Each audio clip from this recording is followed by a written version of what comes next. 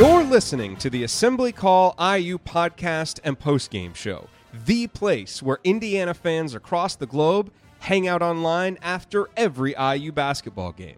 Join us for our live broadcasts on Thursday nights and immediately following every IU game at our website, assemblycall.com. That's assemblycall.com.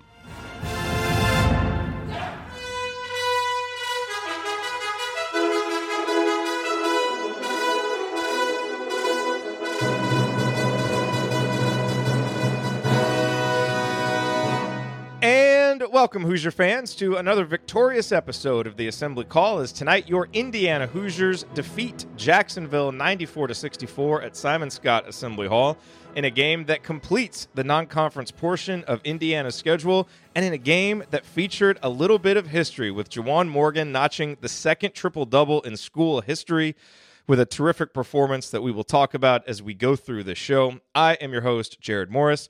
I'm here with Andy Bottoms, and we will break down all of tonight's action for you on this edition of the Assembly Call postgame show. But first, we were saddened, as all of you were earlier this week, to learn about the passing of legendary IU beat writer Terry Hutchins.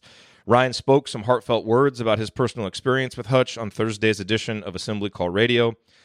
And we just want to say right off the top of the show tonight how much we appreciated Hutch's work covering IU basketball over the years, how much we learned from him, and how much he will be missed. To his wife, to his sons, to all those who were close to him, we want you to know that you are in our thoughts tonight and moving forward this holiday season, and we wish you peace during this difficult time. Over at Inside the Hall, Alex compiled a post full of personal anecdotes from past and present members of the IU beat who shared their memories of working with Hutch. Highly recommend that you read that. Well worth the read. And I felt that this line from Rick Bozich summed it up the best. He said, quote, "His passing leaves a hole in the IU journalism world, but he left us all with a smile and a blueprint for how to treat other people and do our work. We can all honor him best by remembering it," unquote. Rest in peace, Hutch. We dedicate this show to you. All righty, let's proceed now as we start every show, and that is with our Hoosier Proud banner moment.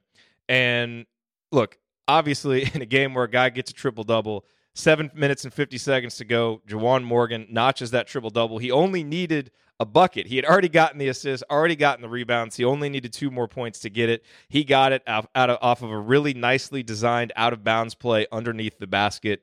But what I want to talk about, that obviously is the moment that really sticks out. But, I want to talk about the assist because I thought the story of tonight's game was Juwan's passing. And I thought an even more meaningful moment than that because, when Juwan gets a triple-double, the game is already decided. Indiana's up by 20-some points. But if you think back all the way to the first half, a little bit of a sluggish start for Indiana. And Jacksonville went on an 8-0 run at one point in the first half to take a 14-9 lead. And I think a lot of Indiana fans are kind of thinking, oh boy, here we go again. And what Indiana did at that point is they went to their bread and butter. And in this game, and as it's been all season, that bread and butter was playing through Juwan in the post. And he responded without scoring a point. He assisted on 2 of Indiana's next 3 baskets, one to a cutting Romeo Langford. Then on a subsequent possession, he found Al Durham on the opposite wing. Al put Indiana ahead 18-14, and the Hoosiers never really looked back. And that was the story of the first half. Juwan's passing. He had 5 assists. He had 4 great ones out of the post, and then he had that Magic Johnson-style one-handed bounce pass in transition that was awesome. And so, with Indiana, again, shorthanded, no Zach McRoberts, no Rob Finney tonight, they needed their most reliable player to be their rock early on, and Juwan was exactly that. He was really good from the get-go, played well the entire night, and so it was great to see that effort culminated with history, with getting that triple-double later in the game. So hats off to you, Juwan, for another terrific performance. All right, tonight's Hoosier Proud banner moment, as always, brought to you by our friends at Hoosier Proud and Home Field. At homefieldapparel.com, you will find the comfiest and most unique licensed IU apparel anywhere. I've told you all about the Tri-Blend sweatshirt with the old IU Bison logo that I love, but they also have many other sweatshirts and T-shirts with old IU logos that you can't find anywhere else, so it's worth a look. And at HoosierProud.com, you can still find great State of Indiana-themed apparel while sending 10% of your purchase to causes around Indiana like the Julian Center for Empowering Survivors of Domestic Abuse.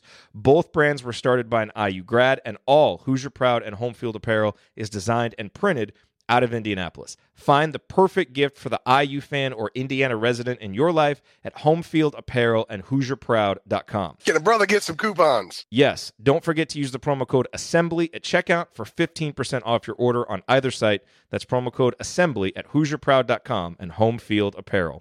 All right, well, it is time to move the ball, find the open man, and get some opening thoughts from the rest of our team. Tonight, that is Andy Bottoms. Andy, your bottoms line on this dominant Indiana victory. I mean, certainly you have to start with Juwan, and that stretch you mentioned in the first half was one of a few that really stood out to me. Coming off of falling down 14-9, as you said, IU scored on 8 of the next 9 possessions and really took control of the game back over. And then at the end of the half, they scored on, I think, 6 of the last 7.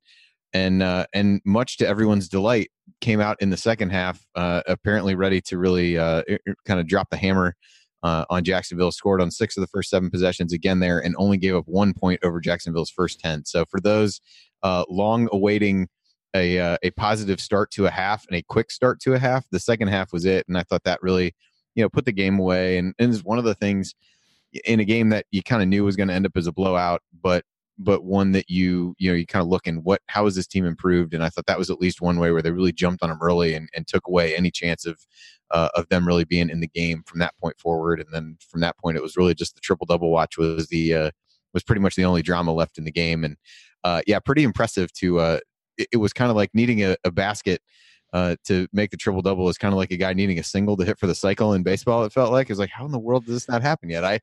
It was surprising to me they didn't have 10 points because really in the first half, every time they went to him, he just seemed like he could score whenever he wanted. So he was 5 for 5. I saw a stat that he hasn't missed a 2-point field goal, I think, since the Louisville game, which is insane. It's not bad. Yeah.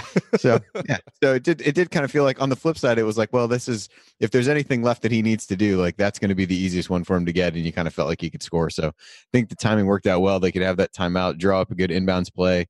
I think Jess Settles talked about they'd worked a lot on baseline out of bounds situations. So maybe that was one they had worked on at the shoot around today, and were able to get him that and then get him out of the game and get him some rest. Yeah, and I also thought it was impressive early on how he defended without fouling. I mean, he had all 3. I mean, for a while there, a very short while earlier in the game, it was kind of a quadruple double watch, because he had those 3 blocks early on. And, I thought for a little while after that early stretch, he kind of started hunting blocks a little bit, kind of coming over from the weak side, trying to block everything. But early on, we've seen him struggle in some of those situations, pick up some early fouls. He did a really nice job of defending the basket. Because I thought one of the struggles for Indiana early on was they really weren't defending the ball screen actions by Jacksonville very well. And that was, one of Archie's, points of emphasis coming in. And I thought that, the guards, Devontae Green, Al Durham did a better job of that later in the game, but they were kind of struggling with that. Jacksonville was, getting the ball in around the rim, and Juwan did a nice job of cleaning that up without fouling. So just, a terrific night from him. And it's just another example. I mean, obviously he can score. We saw him put up 35 points against Butler, but he can impact the game in so many ways because, the 3 blocks, the 2 steals, those won't be talked about a lot when you got 10 points, 10 boards, and 10 assists, and you get a triple-double. But he was Indiana's rock tonight, and it was great to see. And look, Jess Settles on the Big Ten Network broadcast, he was sounding the horn for Juwan as one of the leaders for all conference. I saw earlier this week, did you see the USA Basketball Writers mid-season watch list for the Oscar Robertson Trophy? The Player of the Year trophy did not include Juwan Morgan. Not really a better response than the second triple-double in school history to that ridiculous snub. Yeah, pretty amazing that was only the second one in school history, and that the first one came not with points, rebounds, and assists, but with points, rebounds, and block shots. So Steve Downing, 1971. Yeah. So, yeah, definitely a historic night for him. Good way to kind of end the non-conference season, give these guys a break. And, like you said, a really solid all-around performance from him. Did a good job without fouling. And I think even the first foul that he got called for in the first half, I thought was debatable at best. There were several debatable foul calls in this game, but that's neither here nor there. You're a big guy that's standing with your arms straight up. That's going to be a foul, sir. You're going to have to go sit down. So ridiculous. Still, even though, 30-point game, maybe not too much to take from this, but I still feel like there's a lot of storylines and interesting things to cover. One of them being Al Durham, who set a career high with 18 points, really kind of got back to doing the things that Al does when he's playing well. He knocked down a few threes, got some really nice catch and shoot opportunities. One was assisted by Devontae Green in the first half. Juwan had that other one that I mentioned. And we also saw him get back to his bread and butter of going to the basket some. And I really like seeing that in the first half. He had a nice drive and finish.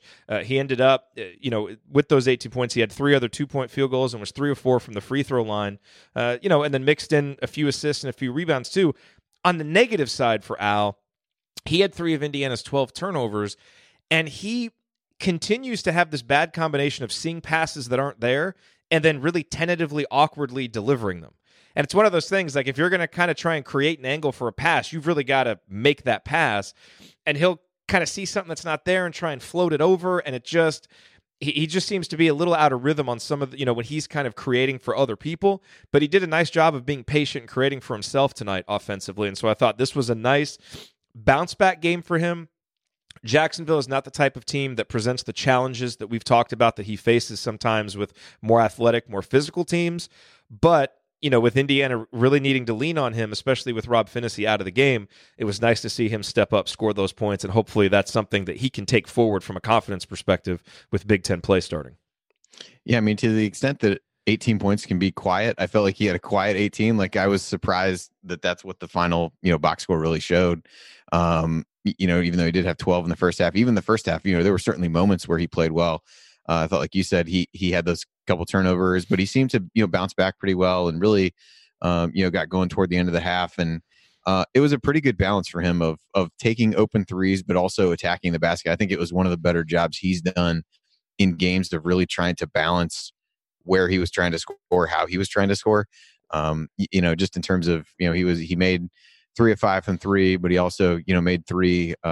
He was 3 for 3 on 2-pointers, and then got to the line 4 times and knocked down 3 of those. So I thought, overall it was a good balanced performance from him. And in the ongoing quest to figure out who the third scorer is going to be, I don't know that it's going to be him that emerges, but I think he showed that in certain situations he's going to be able to step up and make shots. If he can cut back on the turnovers, all that much better. But I thought he had a pretty good game, really start to finish, in both halves. And again, if Rob's going to be out for any period of time, there's really no choice but to rely on him, particularly if Zach continues to miss time with the back injury as well. So the guard and wing depth is getting lesser and lesser by the day, it feels like.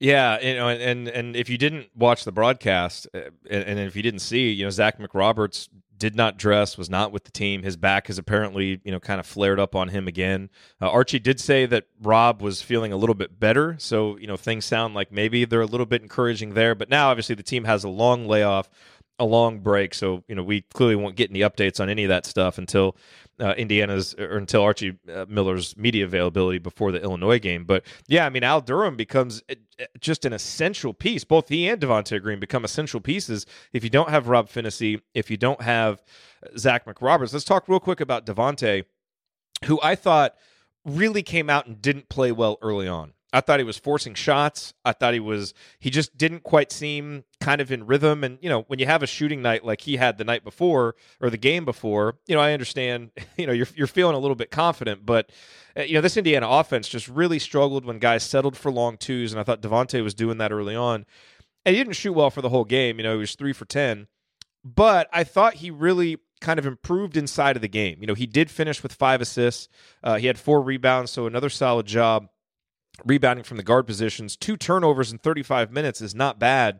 And so I thought he really settled in and started figuring out what was working, which is playing through Juwan, and really attacking, getting into the paint and not forcing shots. So I was not that pleased with how he played at the beginning of the game, like nobody was, but I thought he really improved and played better as it went along. And so I saw, some negative commentary about him.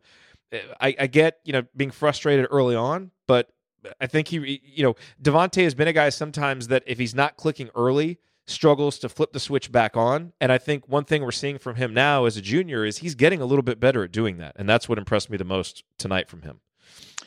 Yeah, I definitely thought he seemed to be hunting shots. And I think even in notes that I made, I think I just said, he's trying to do too much early and really forcing things. And I would agree with you. I mean, the second half, he only ended up with a couple shots from the floor versus, he took 8 in the first half, just 2 in the second half. And I thought he really, reined himself in and just focused more on getting other guys involved, made a couple nice shots, got to the free throw line more in the second half than the first. But I just thought early on he really seemed to press to kind of, I don't know if it was to repeat the performance from Wednesday night, but I don't know, in this game, that's clearly not what they needed from him. And really just trying to get the ball to Juwan. I just thought he settled for some shots early that he could get really at any point. And one of the threes he hit in the first half was one of those, like, that's not a good shot, even though it went in. That was definitely a no, yes type of scenario. So it was just a difficult, start for him. But I agree with you. I thought defensively, I didn't think he was bad. Had a few steals and did some things there. Also just had to play a ton of minutes, played the entire first half and really even most of the second half with the game in doubt, just because there aren't a lot of other options right now in the backcourt. So that's, kind of good for his conditioning as a guy who was really trying to work his way back into things. So that's a positive as well. But yeah, I thought he struggled early, but I thought did enough late that, you could still find some positives in the performance. But, kind of his start was somewhat emblematic of the slow start that the team had. And as you talk about getting into a much more difficult part of the schedule, those are things that are going to come back to bite you more in those kinds of games. Yep. All right, coming up, as we continue our breakdown of Indiana's victory over Jacksonville, I will point out tonight's meaningful moments that you might have missed, and then we will go inside the numbers to highlight the most important statistical notes from this game. You are listening to the Assembly Call IU Postgame Show. Stick with us.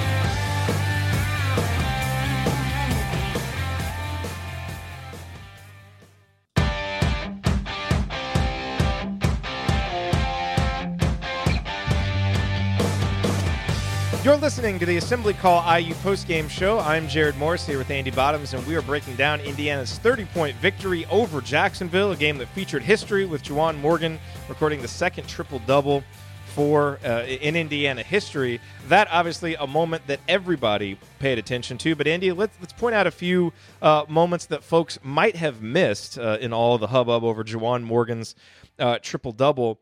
And there's a great moment in the second half, I thought, where Romeo Langford got a long three-pointer. He's, probably 3 or 4 steps behind the line and drained it. And, he's obviously a guy that has really, has been doing so many things well, but has been struggling with that three-point shot. And we saw one of the first Romeo smiles on the court. Like, there was a great picture of him after the Butler game celebrating, and you saw a smile, but you don't usually see him smile on the court. And you could just see how happy / relieved he was to see that three-pointer go down. Obviously, we hope that that's a harbinger of things to come. Ironically, what I really want to point out with Romeo here, though, in the second half isn't necessarily him making a shot, because while I thought that was big, what really stood out to me from him in the second half, again, in a game that was, fairly well decided after the first 3 or 4 minutes of the second half, because Indiana really came out and played well. When you're a guy like Romeo who's expected to score and kind of wired to score, it would have been really easy for him, I think, in a game like that to really start looking for his and start taking it and start forcing some shots. And I was just so impressed that he didn't do that. He had that great little jump shot off of the action with Juwan Morgan at the left elbow that he made, and then he was really focused on looking for his teammates. Had a couple of assists, didn't force it, and I thought continued to play really hard defense. Again, in a game that's decided against Jacksonville, and so he's just a guy that I continue to be impressed, as impressed as you are with his physical abilities and his scoring abilities and all of those things. I continue to be impressed with his mentality and how he's bought into being a member of the team, and at pretty much all points, seeming like a guy who wants to make the best decision for the team. And a one-and-done guy with the kind of hype Romeo has had doesn't always get that. And I've seen some people questioning that, and I absolutely do not understand that, because I just haven't gotten a whiff of that from him. And to me, that was I just saw that in a lot of his play in the second half, and it was impressive. I think you're muted, Andy. I certainly was. He has these stretches each game, it feels like, where he goes a couple possessions in a row will just go and score, just to kind of remind you that he's still there and to go in and do it. I think there was one of those toward the end of the first half where a couple possessions in a row got I think a dunk on one and a lay in on the other or something, where he kind of reminds you, like, I can do this really whenever I feel like it, but I'm going to get other guys, kind of like you said, get other guys involved. And I agree with you. I mean, he only took 2 shots from the floor in the second half and made both of them. And, again, I thought for him, ended up with 15, a somewhat quiet 15. Maybe I was just too busy paying attention whether Juwan was going to get a triple double, and everybody's performance seemed quiet to me. I don't know. Yeah. Yeah. Did you notice any points tonight, Andy? I didn't notice. I was watching everything. Yeah. Well, don't watch the ball. Watch everything else. No. I just thought, he had a couple really nice plays, but just was, solid in a game that, he probably could have scored a lot better if he wanted to. But I thought a lot of the guys did. I mean, you don't end up with, I think they ended up with 21 assists on 35 made baskets. I mean, you don't do that if guys are being too selfish. And I thought, even though he only ended up with 2 of those assists, I thought he was a good, the attention that he draws. And I think somebody mentioned that in one of the plays in the first half, he just kind of cut toward the rim. The help defender paid attention to him, and then Juwan ends up getting a layup because of it. I forget who tweeted that out. Maybe it was Zach Osterman, but you just see what a force he is, just the attention that he draws defensively. And, the scoring is obviously great, something he can do, but what he opens up for everybody else is something that, when he was going to come to IU, that's one of the things everybody said, just how much him being there would open up things for other guys. And I think that's definitely proven to be true. And he's certainly shown himself to be pretty unselfish. All 5 starters tonight were in double figures. Has that happened this season in another game? I can't think of one. I'm not even sure there's been another game when 5 guys were in double figures, period, let alone the starters. So yeah, I would not imagine that that's true. That's true. Well, and we've talked about all of them but one, and that was Justin Smith. And speaking of meaningful moments you might have missed, there was a 3-possession sequence in the second half that was just such a microcosm of Justin's offense this season. So on one possession, he gets a nice little spot-up shot on the baseline, set up by one of his teammates. He drains it. The possession after that, he gets the ball on the left wing, kind of in an ISO situation. He tries to drive into the lane, kind of stumbles a little bit, gets blocked, falls over, ball goes to the other end.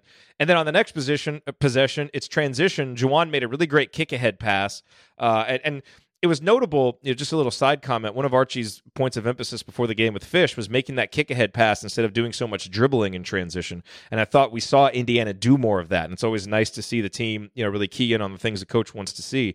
But Juwan made this nice kick-ahead pass to Justin. He took it, did a nice little step through, and scored.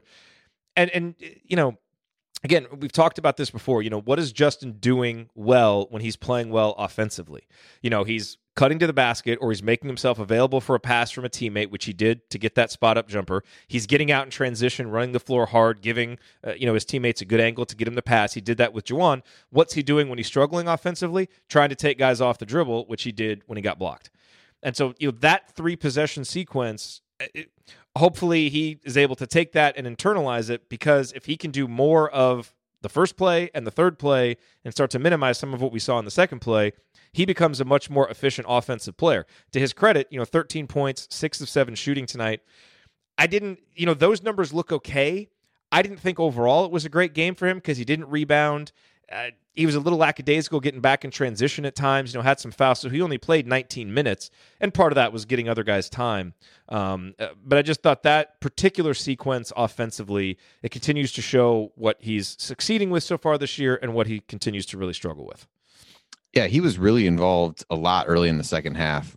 He took shots on 4 of the first 6 possessions, I think, what I got written down here was right, and the only shot he missed was the one that they got blocked, you said, and most of those were just, cutting off of other guys and Juwan being able to find him or other guys being able to get him the ball. He had the nice, pass from Devontae toward the end of the first half. And so, he got a lot of his, that's 8 of his points that he got within a pretty short time period there.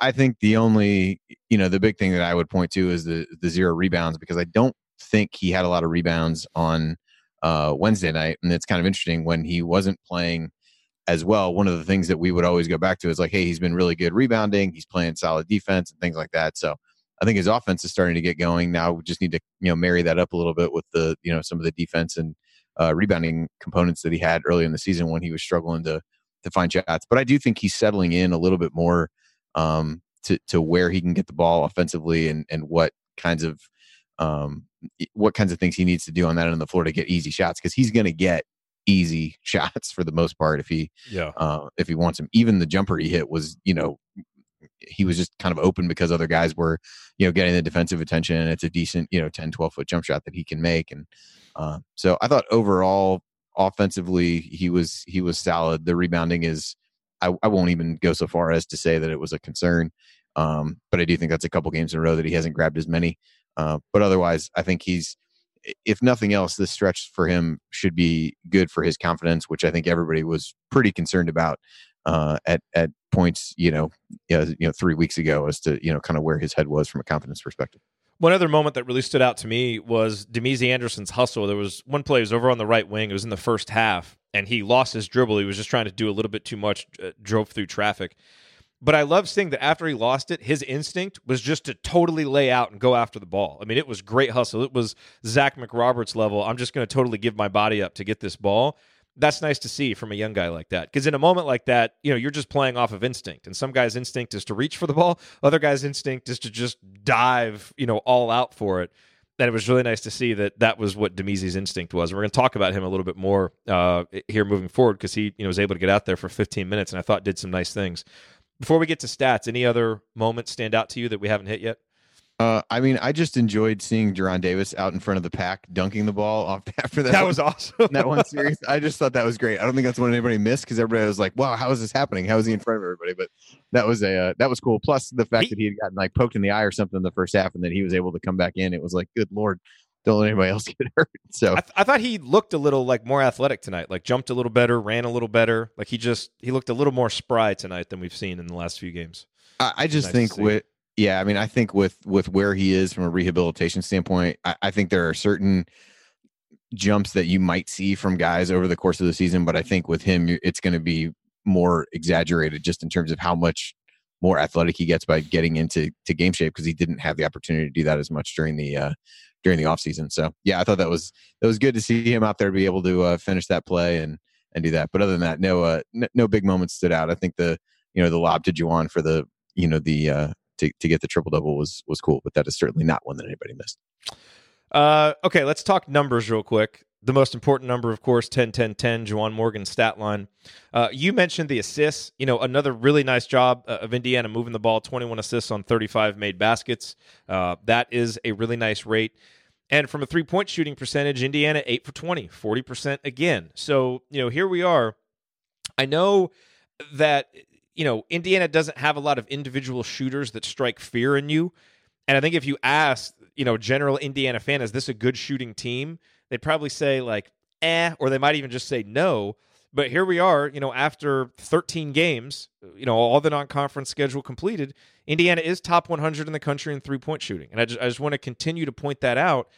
And that is in part because I think what Indiana does well is they compensate for not having a lot of great individual shot makers and like prolific three-point shooters by being, for the most part, judicious with the threes that they shoot so that they have a higher percentage of making them. A lot of catch and shoot opportunities, a lot of open threes. They don't force a lot, and they do that and then are able to be efficient with it. It makes the three-pointer a useful weapon for them. Not the kind of weapon for a team that's going to take a ton of them, but useful in the way that they deploy it. And so I continue to be impressed and encouraged by that. And I think we've seen enough now. It feels like something that we'll be able to sustain and carry into Big Ten play. Maybe not at quite this rate, but still something that will be a positive for them. What other numbers for you, Andy, stood out?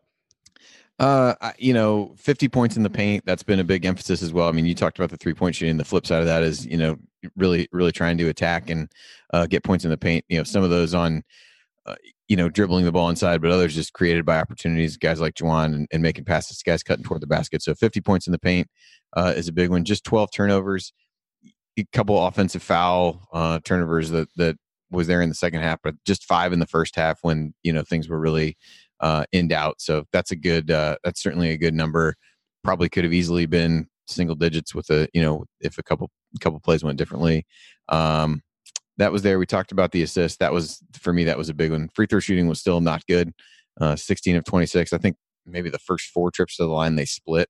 And then whoever took the last couple of the half made both. Might have been Al. So ended up 16 of 26 on the day. Not a huge deal in a game like this. A really good free throw rate, 26 free throw attempts compared to 54 field goal attempts. But when you're only going to make, just a little bit over 60% of them, that is not great. Bench points had 25, which is Jacksonville, interestingly enough, brings their leading scorer off the bench. So IU still managed to outscore them in bench points, even though that guy, Note, had 15. As you said, 5 guys in double figures, 6 guys with at least 9 points. was a big one. And then on the defensive end, just in terms of activity type stats, 7 blocks, 6 steals. Both of those are good numbers. They forced 13 turnovers, and they kind of did to Jacksonville at times like what IU had been prone to at other points. When the game really started to get away from Jacksonville early in the second half, they turned the ball over 4 times in a row. So one of those where things can kind of snowball. And I thought that their defense, was pretty disruptive for the most part, and held Jacksonville to 3 of 13 from 3-point range, and they hit 2 in a row at one point in the first half as part of that run to build the lead. So they really, I think, only hit 1 over the last, I'll say 35, 33 to 35 minutes of the game. One other number that's interesting is Indiana only had 3 offensive rebounds. And I've been asked a lot over the past few weeks about our lack of offensive rebounding this season. What I would say is, number one, we don't miss a whole lot of shots. So our volume of offensive rebounds isn't going to tend to be that high. But from a percentage standpoint, Indiana's offensive rebounding percentage coming into this game was 26.9%. That's 231st in the country. That's not real good. Last year, this was more of a strength for Indiana, 31.8%. And I think you kind of had to have that. That wasn't a great shooting team. You had a guy like Freddie McSwain, who you could really maximize his skills as an offensive rebounder. And so I think, when you see the 3 offensive rebounds, you can be concerned about it, but you add in the shooting, and then you add in that Archie Miller's biggest emphasis coming into this game, the first one he mentioned to Fish on the pregame show, was transition defense. Didn't like Indiana's transition defense against Central Arkansas.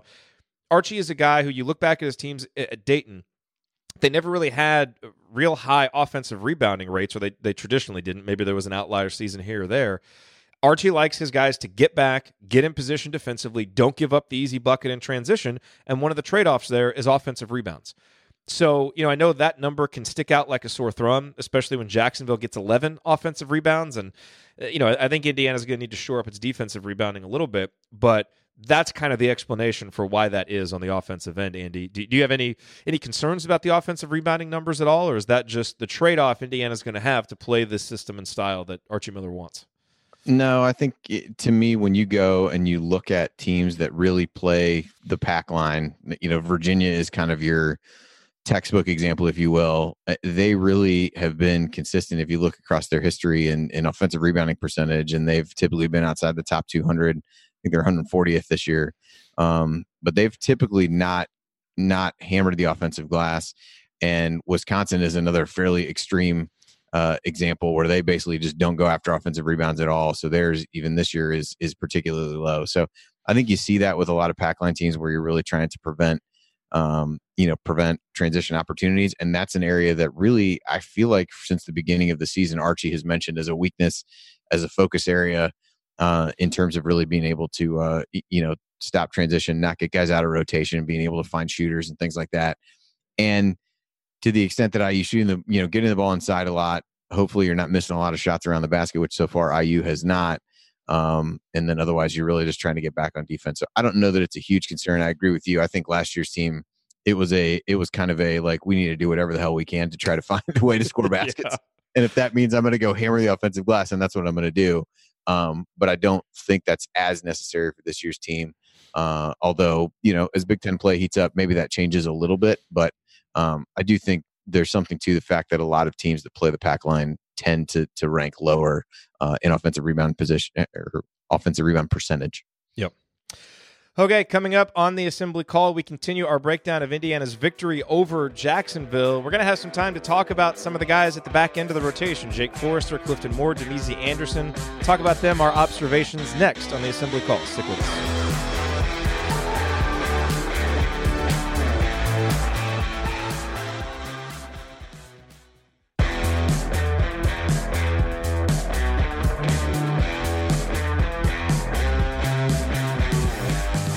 You're listening to the Assembly Call IU postgame show. Catch us live immediately following every IU basketball game, plus every Thursday night at our website, assemblycall.com. And while you're there, make sure that you sign up for our free IU Hoops email newsletter. Over 6,000 of your fellow IU fans are subscribed. It will make you a smarter and more well-informed IU basketball fan. I am Jared Morris. I'm here with Andy Bottoms, and we are breaking down Indiana's victory over Jacksonville. Andy, we have a listener question that just came in. So what do you take away from tonight? So that I don't like the sound of that guy's voice. I'm not sure what it is, but Didn't like his tone. Not even a little That's bit. because usually he's jumping in to interrupt something that you're saying. Yeah, you should have played that while I was already talking, and then it really would have made it feel more lifelike. So, Brian, we've talked about some things that we've taken away from tonight. One of the things about a game like this, Andy, is, we have some time here to actually talk about guys like Demezy Anderson, Jake Forrester, and Clifton Moore, which we don't often do. And we should talk about Evan Fitzner as well, because he obviously got in there and got some minutes. But I want to spend a little bit of time on Demezy Anderson. Obviously pressed into additional duty with no Rob Finney, with no Zach McRoberts in the game. And, as it usually is when Demezy is out there right now, it was a mixed bag. We saw the shooting that we all know he possesses, 3 of 5 from downtown. He rebounded, but had a couple of turnovers, was out of position on defense. I mean, it was kind of what you would expect from Demezy, but I thought overall a solid performance from him. The thing that does impress me about him, like the impression that I get from Demezy is that his instinct every time he touches the ball is to shoot or drive, just like find some way to score. Like that just seems the way that he's wired. And I feel like kind of as the season has gone along and we've seen him get some more minutes in these games, he's kind of curtailed that. And I off the top of my head, of his 6 shots, I can't think of any of them that weren't good shots. They were pretty much all in the offense. He didn't really force the issue. He seems to be a guy that is, learning and improving. And he was actually the player guest on Don Fisher's pregame show. And he talked about how, it's been a hard transition because he's always been the best player on his team, always been a guy who's been expected to score, and he's had to find other ways to contribute and figure out another role.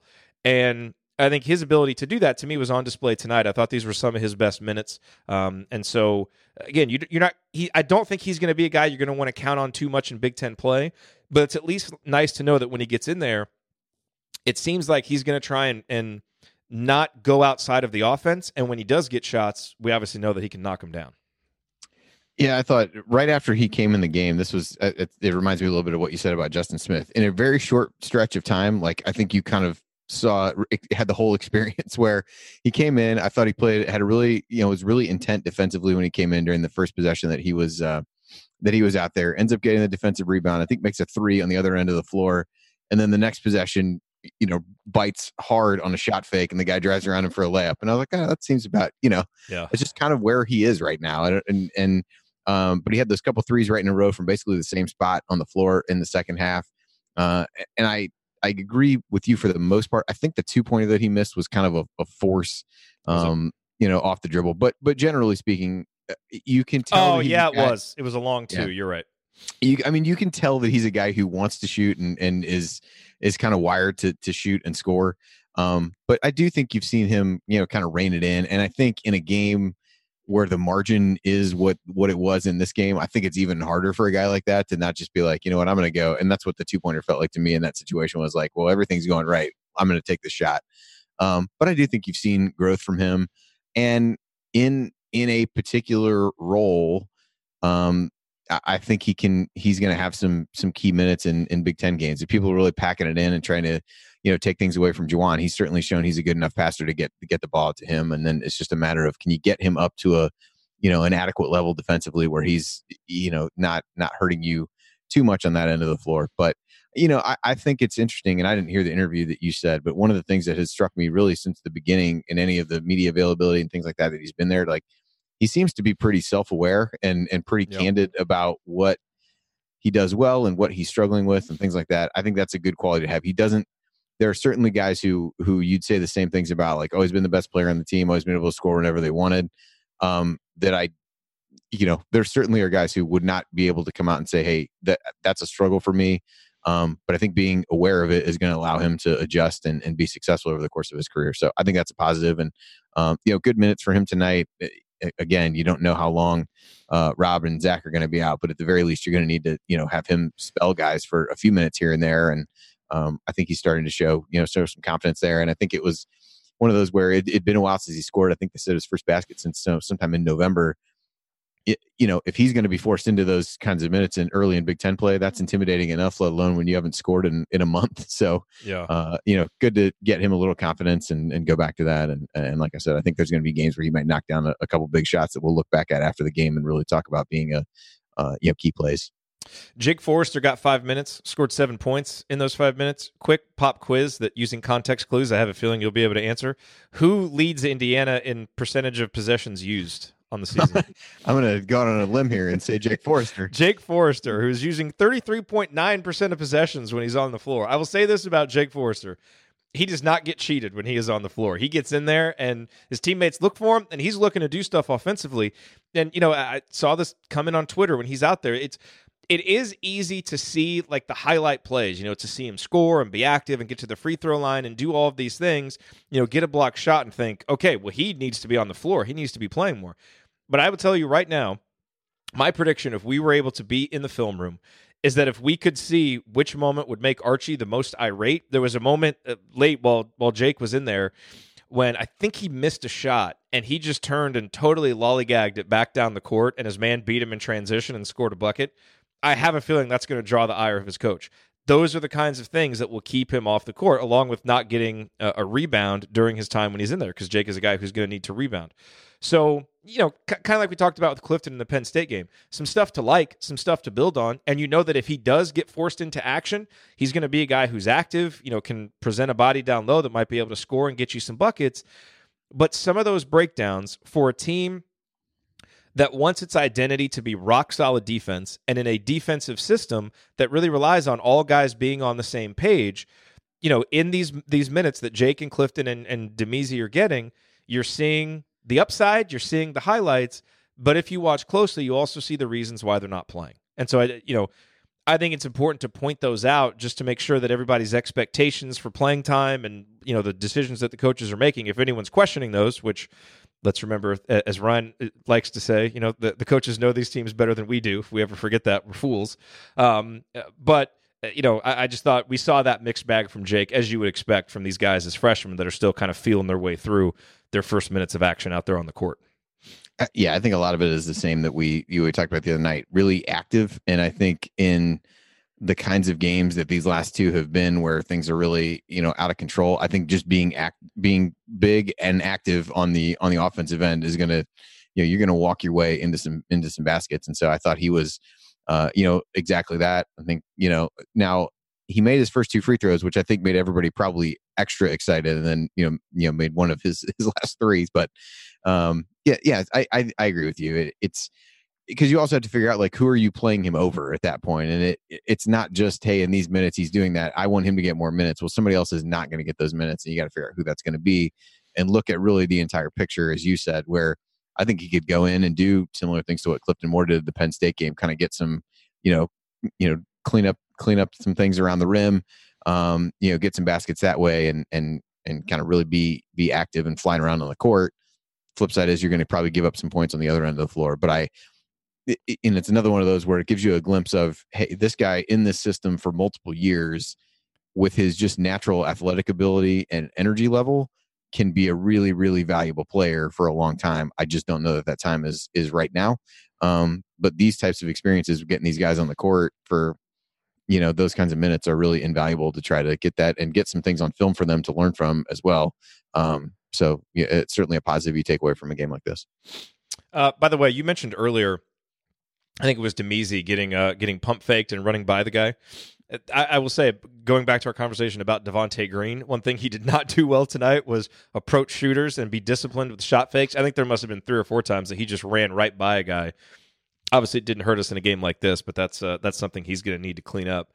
Did you take anything from Evan Fitzner's minutes tonight? He had 3 points, did not make a couple of really good looks from 3-point range, had a few rebounds. Seemed like he had some opportunities down low that if he had caught the ball cleanly, probably could have converted into points a little bit easier. But, anything to take from Evan's minutes? Not too much. I do think, you worry, and we've talked about this a little bit just from a confidence standpoint, where he's at. I think he draws a lot of confidence from really being able to step out and knock down threes. As you said, the couple he got in this game were clean looks that he missed. So was good to see him grab a few rebounds, because I know there's one thing we talked about. He seemed to be kind of struggling to grab the ball in traffic. So I thought he did a little bit better on that side of things. But I do think as you go through some of these other games and you see him, if he's not able to, really start making shots, it makes you a little bit concerned. Does he start to, lose confidence in that a little bit, which is really the the main thing he's being asked to do on this team to really space the floor.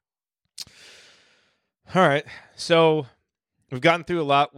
The game ball segment tonight is going to be really short, I think. Seems right. Pretty obvious choice. Let's spend a few minutes here and just talk macro. The Ken Palm numbers just updated. Indiana's still sitting right there at 23rd, which is kind of where we've been. Obviously you win a game over the 292nd team in the country. Unless you beat them by 80 points, you're probably not going to move up very much. Indiana essentially just took care of business. And I think that was the nice thing about these last two games against Jacksonville and Arkansas. After what happened against UT Arlington and UC Davis, where you're shorthanded, those games are much closer than you want them to be. Indiana really did a nice job after that 4-game win streak and the elation of the Butler win, coming back down to earth and just getting down to business and getting done what they needed to get done against Central Arkansas and Jacksonville. And so now they head into Big Ten play. They got this nice break. I think they're going to be off until the 27th when they practice again. Sitting at 11-2. We'll be in the top 25 for the third straight week, in about as good of a position here heading into Big Ten play as I think before the season started that you could have predicted, and that's even with everybody healthy. Given the context of all the injuries, I think you got to be pretty ecstatic with where this team is after 13 games. Yeah, I think if you had let people, if you'd said, hey, I'm going to give you 11-2 coming out of this stretch, I think everybody would have taken it and been pretty excited about it. Again, I think, the Duke loss felt like a given really from the get-go once you saw them play and how good they were. And then I think when you look at the other games on the schedule, I think you had to reasonably believe that they're going to drop one or two of those others. Now, if you ranked them in the order in which you might drop them, would the Arkansas game have floated to the top? Certainly not. And Arkansas hasn't played as well of late, which is not ideal, but Marquette, on the other hand, has started to play much better. So that win, looks better and better as you move forward. So, but that defensive performance just looks incredible. Yeah. Every time you see Marcus Howard like lighting everybody up for 45, they're like, man, IU really did a number on him. So, some of that, even in retrospect, looks even better than you thought it would. So I think to be 11-2, it's hard to be anything but excited about what this team can be. And it's at some point though, you're 13 games into a season where you've got 31, I think, regular games on the schedule. At some point, the notion of like, I'm really excited to see this team, what this team can be when it's at full strength, maybe one that we just need to abandon at some point. I think Jerome Hunter, from that perspective, I think everybody's kind of moved on from that, but I think we keep talking about all these other things, and it's like, I'm not sure if it may just not be in the cards for this team to ever be at full strength. But that being full said, strength is just having 8 guys who can play. That's full strength. All right. Well, then we're barely clinging to that at this point, but that's good. But I think given all the injuries, I think the 11-2 looks that much more impressive, quite frankly. And so you can't help but feel good about that. And I think with you've seen improvement in guys over the course of the season, and the Big Ten I think is going to be much more difficult than people may have thought early, and I think it makes it really important to get that Illinois game to move to 3-0 before things really get difficult and get interesting there. But like I said, I think if you had offered everybody up to be 11-2 at the end of the calendar year based on the schedule and what they had, I think you'd be hard pressed to find people that wouldn't take it. And I think in some ways being 11-2, given the injuries and given some of the other things, actually probably feels better than you even might think it would, as if 11-2 in and of itself wasn't good enough. So certainly things to worry about. You have to think maybe some of the, close game, winning every single one of those may, or I guess all but one, may catch up with you at some point. But I think the execution late in games has been good. I think that's been kind of a constant that makes you maybe calm some of those fears a little bit. Yep.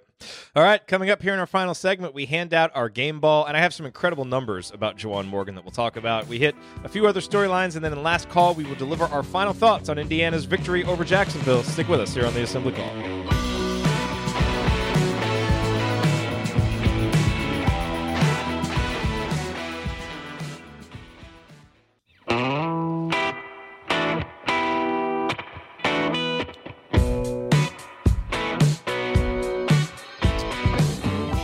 You are listening to the Assembly Call IU postgame show. I am Jared Morris. I'm here with Andy Bottoms, and we are wrapping up Indiana's victory over Jacksonville, which concluded the non-conference portion of the schedule. The Hoosiers 11-2 heading into Big Ten play, of course, with the 2 Big Ten wins already in their back pocket. Andy, this is the time in the show when we hand out our game ball. Coming into tonight, Juwan and Romeo each had 4 game balls. Deron Davis had earned 2 of them. Rob Finnessy and Devontae Green each with 1. I have a feeling the tie at the top is going to be broken. Well, I think we should really spend a lot of time hashing this one out to really come to a consensus on who the player of the game really was tonight. And I mean, I think this one is as easy as there has been over the course of the season. Juwan, certainly the triple-double. I mean, those, some of that is just, numbers, and that sounds exciting. But I mean, to really look and see what he did and how he impacted the game offensively with his passing, I'm not sure that the 10 assists really do it justice. Even in that case, it was just, he was such a focal point, proved early in the game if they were going to give him the ball and not double team him, he could score whenever he wanted. Then they started to make things a little bit more difficult there, and he was a guy who consistently found other guys. Jacksonville played zone for a little bit. They stick Juwan in the middle. He's just slinging the ball around to whoever is open, and credit to the guys on the other end of those passes for making shots. But I just thought he was fantastic, and just really helped erase any doubt in the game pretty early on. And really, like I said, at a certain point, the only drama was whether or not he'd get the triple-double. So I think well deserving of the game ball and breaking the tie. Or, if Ryan's prophecy, or maybe not prophecy, but what he talked about after the Central Arkansas game, where, after a game like Butler, they should have just given Juwan a hot tub and a cigar to just sit over there on the sidelines and watch the game. I was kind of hoping they would do that after he went out with 6 minutes left, because he certainly earned it after that performance and what he's done for this team this year. Numbers wise, look, the numbers for Juwan right now are getting insane. He is on 2-point field goals. He's 75.8%, which is 7th in the country. I have a feeling that the people who are above him have not taken almost 100 2-point field goals this season. He's still in the top 100 in the country with his 3-point shooting, 46.4%, but he's not forcing them. That's the thing about his 3-point shooting is he's taken a lot more threes against Indiana's better competition, but he doesn't just get comfortable in these games where he could, just kind of stand outside and shoot threes. I mean, he got the ball down low and didn't force shots down there either. Took 5 shots, made 5 shots. His effective field goal percentage, 74.4%. That is 6th in the country. And he's also, his rebounding rates are really good. His block percentage of 5.5 is outstanding. And his offensive efficiency, 128, is in the top 100 in the country. So, I mean, he is doing absolutely everything that he could do for this team. I wholeheartedly agree, again, as I mentioned earlier, with Jess Settles, that he's among the top contenders for Big Ten Player of the Year right now. It's still very early, and that it was an absolute ridiculous snub that he didn't make that midseason watch list. But look, midseason watch lists don't mean anything. So hopefully he saw that, got mad, uses it as motivation, and all that matters is that he's there by the end of the season. And if he keeps this up, he will be. The other thing I think about this team that we are seeing as they kind of grow together, Andy, is this is a really unselfish team. We're seeing the assist rate numbers be better. And I just feel, and part of this is, there were new parts and pieces. There's been injuries, so it's been hard for the chemistry to develop. But I think as we're seeing it develop, outside of some times when I think guys, maybe take a 3-pointer early in the shot clock or take a long 2,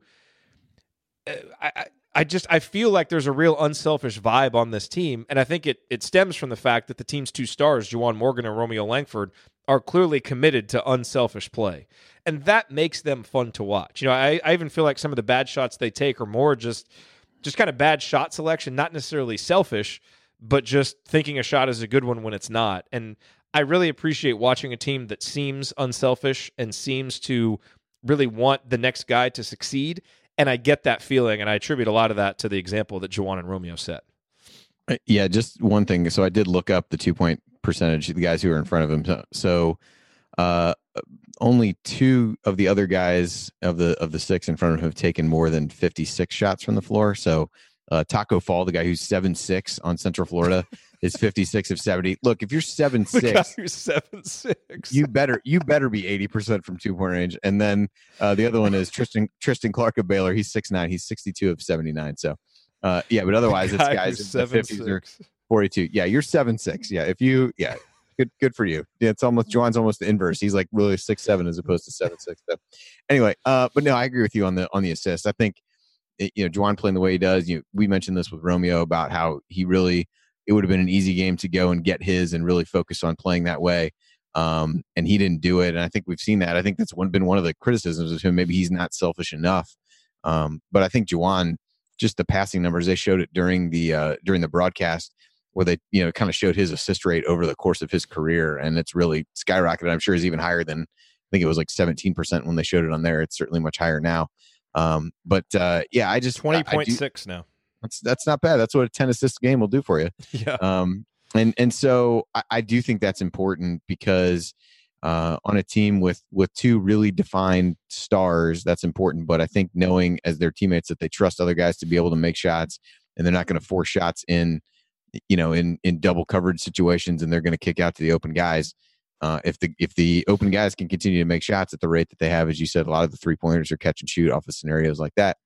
I think that really bodes well for IU. But I think that level of unselfishness makes it easy for there not to kind of become any kind of division between, hey, here's the stars of the team and everybody else. And that was really one of the things that everybody said about Romeo from the get-go, that he wasn't the typical 5-star guy who wanted to go get his, that he wanted to be part of the team and do that. And so I think, the assist numbers have been really good in these last couple games. And I think that's a reflection of the unselfishness they've shown.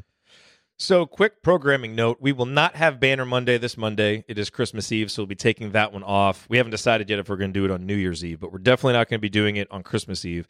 So our next broadcast will be Thursday, Assembly Call Radio, December 27th. That's the first time that we'll be back. So no Banner mornings during that time either. We're going to take a few days off, just like the team, kind of get away from it. But then, we'll be back with our normal schedule. Much like the team, the NCAA has mandated that we take this time off. So yeah. Who are we to stand up to such an upstanding organization as the NCAA? Absolutely. I respect whatever rulings the NCAA hands down, and we will follow them accordingly. So that's what we're doing schedule wise. Anything else from this game, Andy, that we haven't hit? I feel like we've covered most of the major. I think we've done our part to cover. Can we squeeze anything else out of this 30-point blowout? Yeah, I think we're good. I think we're good. I do think we're good. All right. You're listening to the Assembly Call IU postgame show. Remember that because you're an Assembly Call listener, you get 15% off your entire order at HoosierProud.com and at HomefieldApparel.com. So if you want officially licensed IU gear, go to HomefieldApparel.com. And if you want one of our Assembly Call logo t-shirts or one of Hoosier Proud's unique Indiana-inspired designs, visit HoosierProud.com. And on both sites, use the promo code ASSEMBLY at checkout, and you will get 15% off your entire order. All right, well, we can get out of here a little bit early tonight, Andy. Let's head to last call and be on our way to celebrate the Christmas holiday. Absolutely. Well, I think, again, probably the best way to circle back is to the fact that IU's 11-2, and it's they have, very few of them have been easy and have felt great. But if you look back through 13 games a season ago, it was 7-6. So I think a 4-game improvement on that is well earned by this team, and I'm really excited to see what they can be down the stretch, because I think there's a lot of things to like about them. They've continued to play well defensively. The growth that was seen defensively a year ago has really kept up that momentum over the course of the first part of this year. And I think if that can continue in the Big Ten, you're going to find yourself in a lot of games. And I'll take my chances with guys like Juwan Morgan and Romeo Langford leading the way offensively in close games. In addition to how well Archie has fared in those over the course of his career, that's been brought up this month with so many close games, and just how this team has played in those games before. So I think a really positive non-conference season, plus those couple Big Ten games over the course of it. I don't think, you never know before you've seen a team play how things are going to play out. We may have predicted 11-2 records, but as I said, I don't think they got there in any way, shape, or form in the way that we thought that they would, just in terms of who's playing what roles, the injuries, and all those kinds of things. But certainly a positive for IU, and something that fans should be excited about as we head into a little bit of a break and get ready for the part that's going to be, as for as many things that seemed hard, it's kind of like, all right, well, now take a breath, exhale, and then the hard part really gets started in early January when Big Ten play starts. But certainly exciting for them, and and from my perspective, happy holidays and Merry Christmas to everybody with the show. Enjoy some time off with your family, and I thought what Jared said about Terry Hutchins was really well said. At the beginning, that post that Alex has, it is not hard on Inside the Hall. It is not hard to see the common threads of what he's done and what he's meant to a lot of people and in the industry and students and things like that. And I think any of us would be lucky to have people say things like are being said about Terry Hutchins after we are gone. So certainly lost him too soon, but rest in peace to him and his family during what's sure to be a difficult holiday time for them. Absolutely. Look, I think we'd all love to have a few more blowout victories. We'd certainly love to have more guys healthy. But I think when you look at how the first 13 games of this season went, we've got a team that has dealt with adversity, that is for sure, and has been put in different situations. And they've come out in most of those situations, and they've been successful. And so I think you have to be happy with where this team is at right now, given kind of the context of how everything has gone this season. I know that I am, and I'm excited for this little break, but I'm really excited to get back and see this team play. Andy, when we kind of do what we do, and I'm sure you'll agree with this, there have certainly been some seasons where you're looking forward to the next game and the next post-game show and the next opportunity to talk about them and break them down and learn something new about the team. And then there are other seasons where you're just kind of dreading it. It's like, all right, well, we got to, we're going to watch the game because you root for the team, but your hopes for seeing something new or for really seeing growth aren't really there. And I think with this team, I'm really excited to get back and watch them play against Illinois. It's fun having two players like Juwan and Romeo that are so good, that are so talented, that do so many things well, and that really seem to be team-first guys, and then to see everybody kind of falling in line around them, and to see kind of with each game and each week, even though every now and then there's a step back, you get a couple steps forward in this new system and identity that Archie Miller is building. And no coach is going to be able to, have that fully installed in less than 2 years, and certainly Archie doesn't either. But you really see it, and I like the identity that this program is taking. I like the kind of basketball that they're playing. I like the things that they stand for, the things that they're about. And that makes it fun to show up every game to watch them and to show up every show to talk about them for you guys. So really excited to take a break, but just as excited to get back and see what this team has in store for us against Illinois, and then for that really tough stretch in January. But I feel good. Most nights we're going to have the two best players on the floor, and that gives you a chance to win every night out. And when you play defense like Indiana can, and for the most part does, that's going to keep you in games. And I think those two things combined are going to make this a really fun, entertaining, interesting, and hopefully successful Big Ten season for the Hoosiers. All righty, well, that will do it for us on this edition of the Assembly Call IU Postgame Show. If you want to see us do the show live and be part of the live chat and join the chat mob, make sure that you subscribe to our YouTube channel, youtube.com/assemblycall. You can also subscribe to our podcast by searching for Assembly Call wherever you listen to podcasts. And don't forget to go to assemblycall.com or text IU to 66866 to join our free email newsletter. Thank you for listening to the show. We'll be back for Assembly Call Radio on Thursday. Until then, keep your elbows in and your eyes on the rim. Go Hoosiers. Thank everybody for coming out. Rest in peace, Hutch. Thank you for being here and for listening to this episode of the Assembly Call. We appreciate it. And we really do rely on the support of audience members like you to keep our show going and to keep growing.